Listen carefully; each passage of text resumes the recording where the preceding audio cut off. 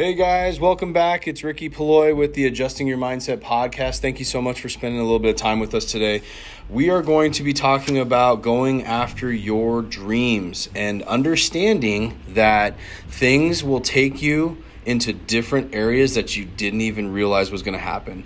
And when I'm talking about things, I'm talking about the higher power, I'm talking about God, I'm talking about any little step that you take throughout your life is going to lead you down a path that you may not even realize what's happening. So today on this Adjusting Your Mindset podcast number 16, we are going to talk about all of that. And I'm going to tell you a little bit about my journey and what's kind of happened throughout my career.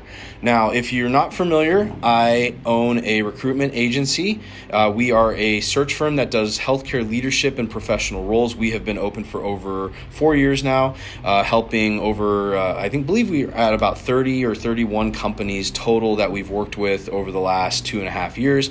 The first year and a half that I owned the company, we did not have our own clients. We were doing 1099 work, working for other companies, basically consulting, and then we decided to bring on our own clients and started going down that road.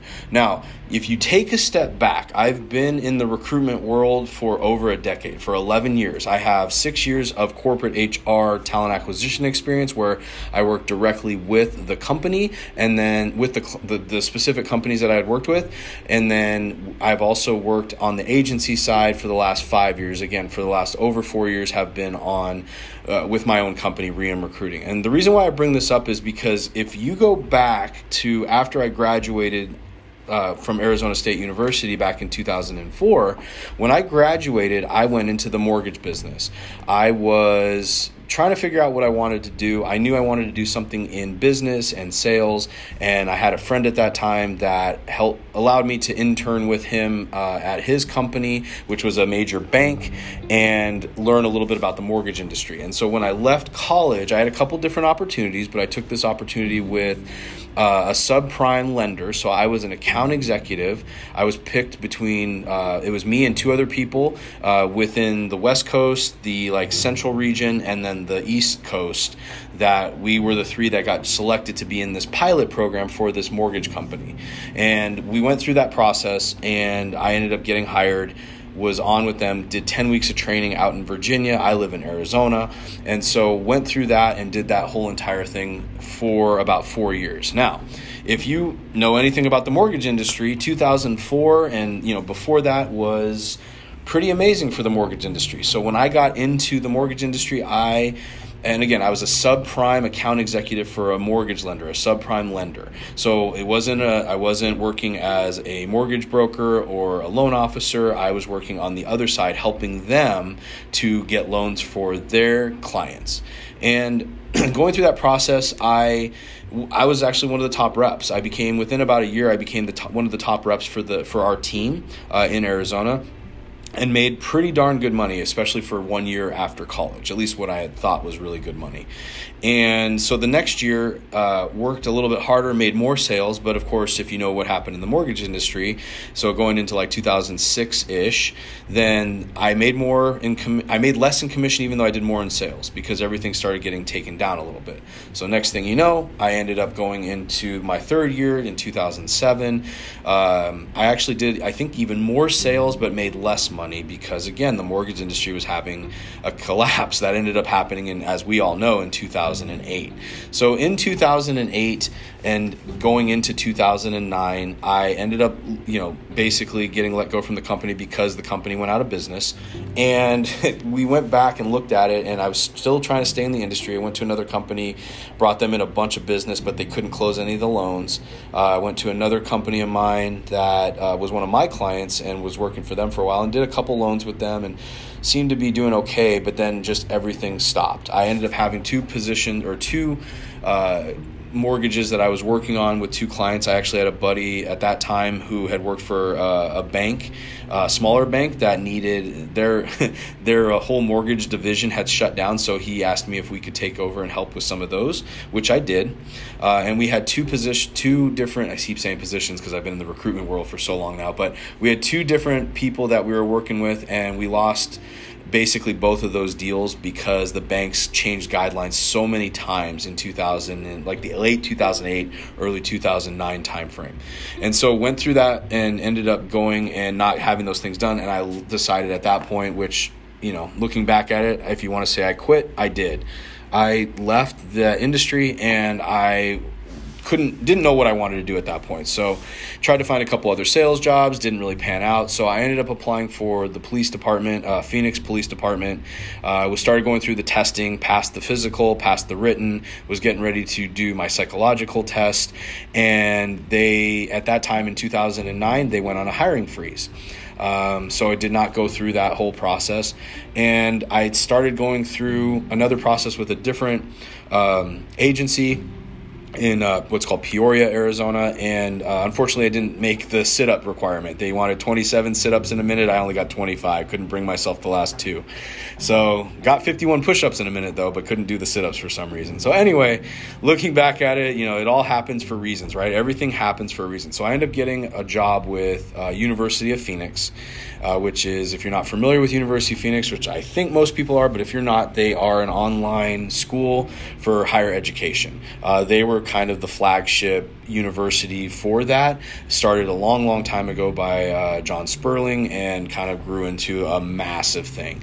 And so I started with them as what was called an employee education services advisor. I was with that position for about 3 years and loved it. I got to work with the employees and help them enroll into school. Myself and a couple of the other gentlemen that I was working with ended up moving from the normal team to a doctoral team, and I enjoyed it. It was a lot of fun, but I was in just a corporate America job. This is the first corporate America job I had after graduating from school. So again, now I'm 8 years out of my career. I'm like, I want to do something different, or I want to move up in the company. So I had applied for some manager positions within the University of Phoenix, and I didn't get them.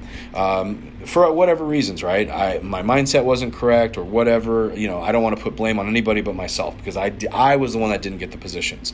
Now, could that have been political? Could it have been something else? Was it my own fault? I don't know, but I'm going to take my own blame for not moving into that position. But going back to what this whole thing's about, that's what happened. Like, things happen for a reason. So I had an opportunity to go to a new team, which was like a completely new type of enrollment team, or I could also had applied for an opportunity for a recruiter job, a faculty recruiter job at University of Phoenix, so where I would get to work with the faculty teams doing adjunct faculty, which is your part-time faculty for online, and then also a couple of their physical locations.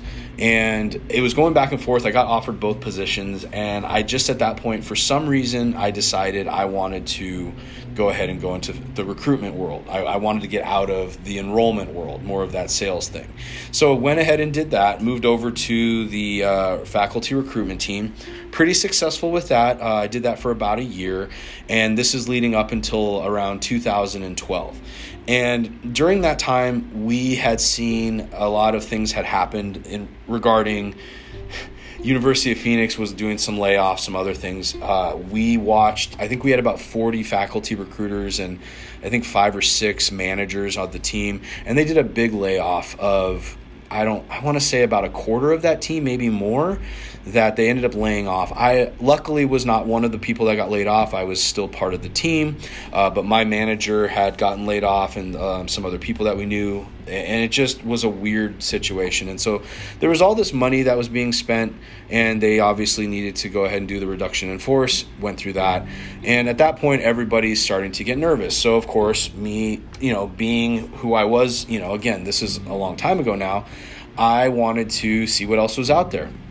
So I ended up applying for a position with this company called Hot Chalk. Hot Chalk was a third-party company that worked on online programs and did enrollment, online, faculty, all of these academic affairs for different schools that didn't have online programs or needed help with growing their online programs all throughout the United States.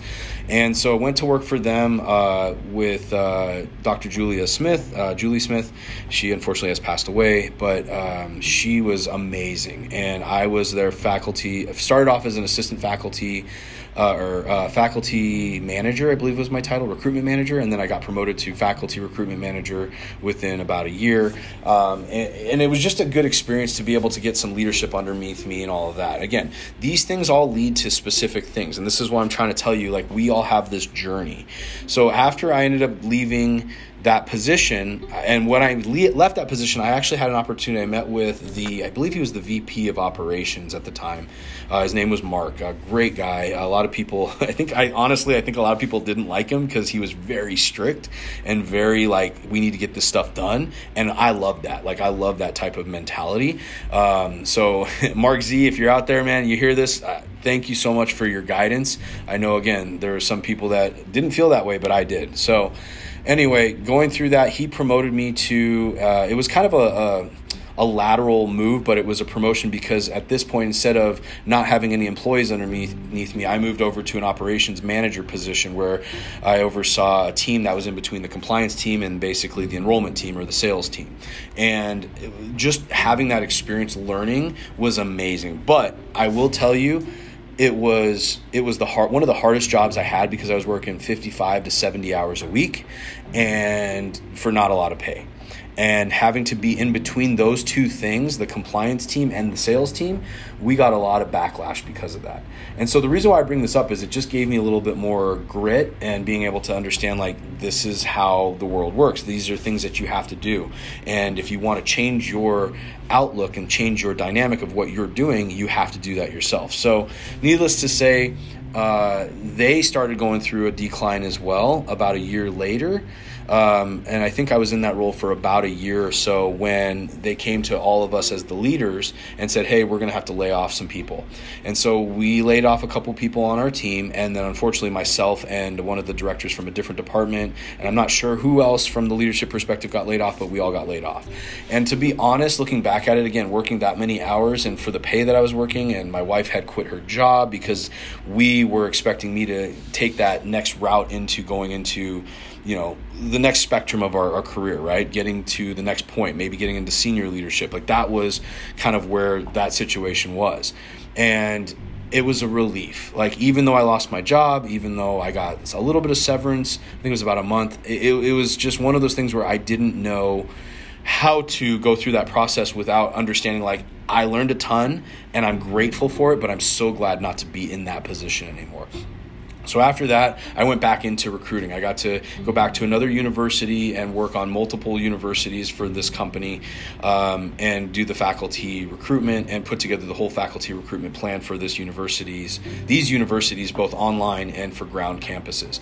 And was able to do that for about 3 years before, again, same situation happened. This company was a private company, and a company had bought them that wanted to turn them from private to public, for profit to nonprofit.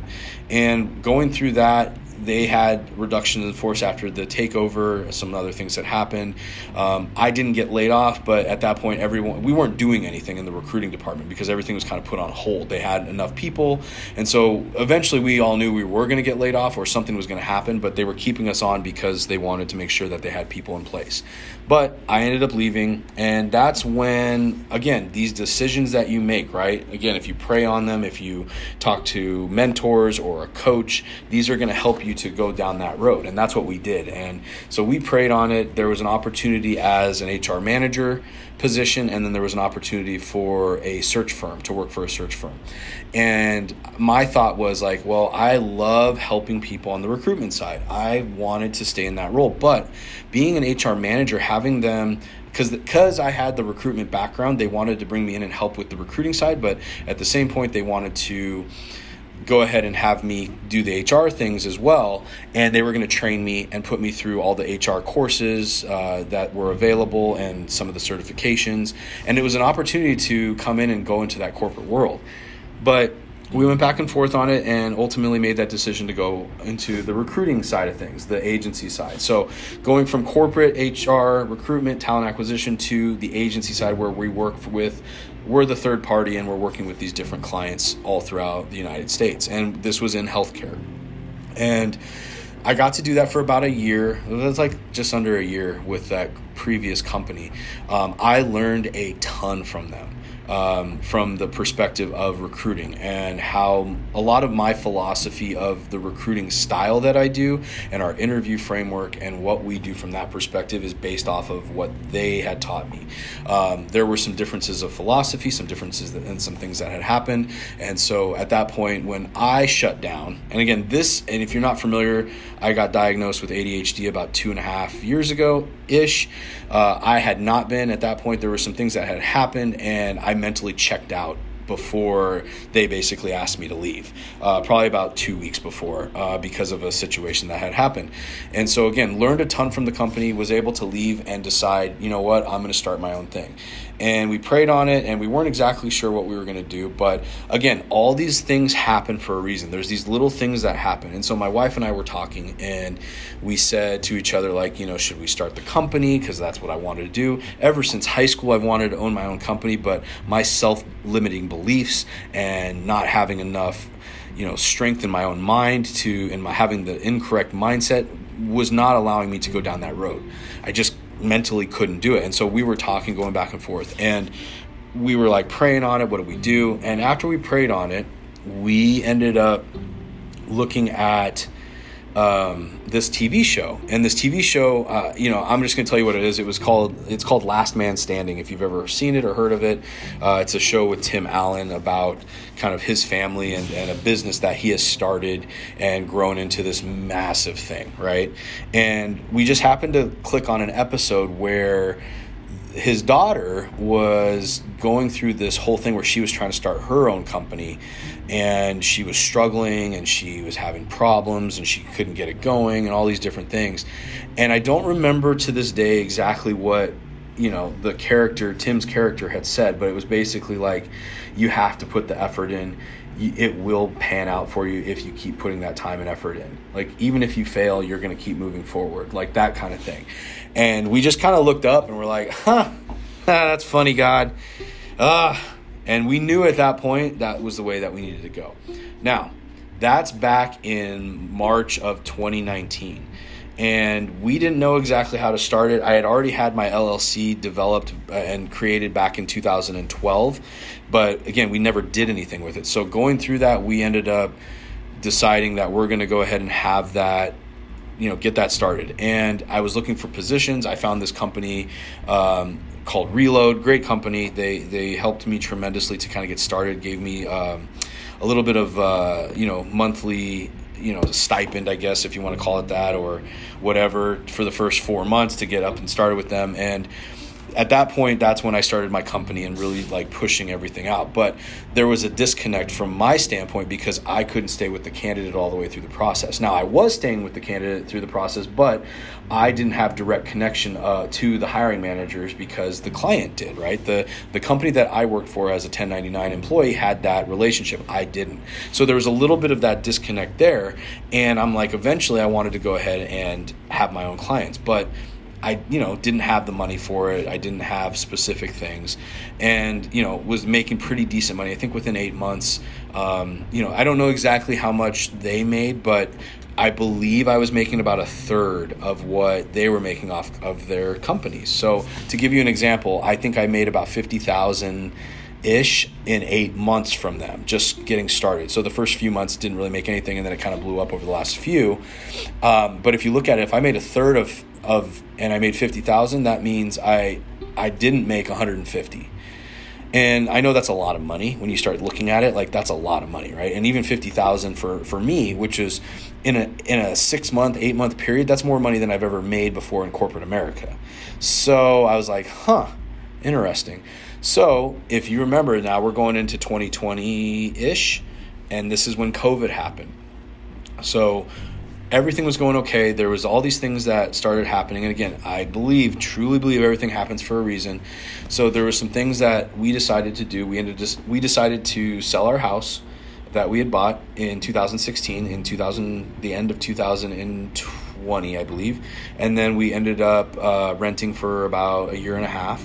And then we took some of that money and put it into the business, and I took out a small loan and ended up getting a marketing company at that point. So we doubled down at that point. That was where we were told to go, from the perspective of God and just praying. And what do we do next? Do I go get another job or not? But that's what we did. We ended up bringing on, from that marketing company, we ended up bringing on some clients.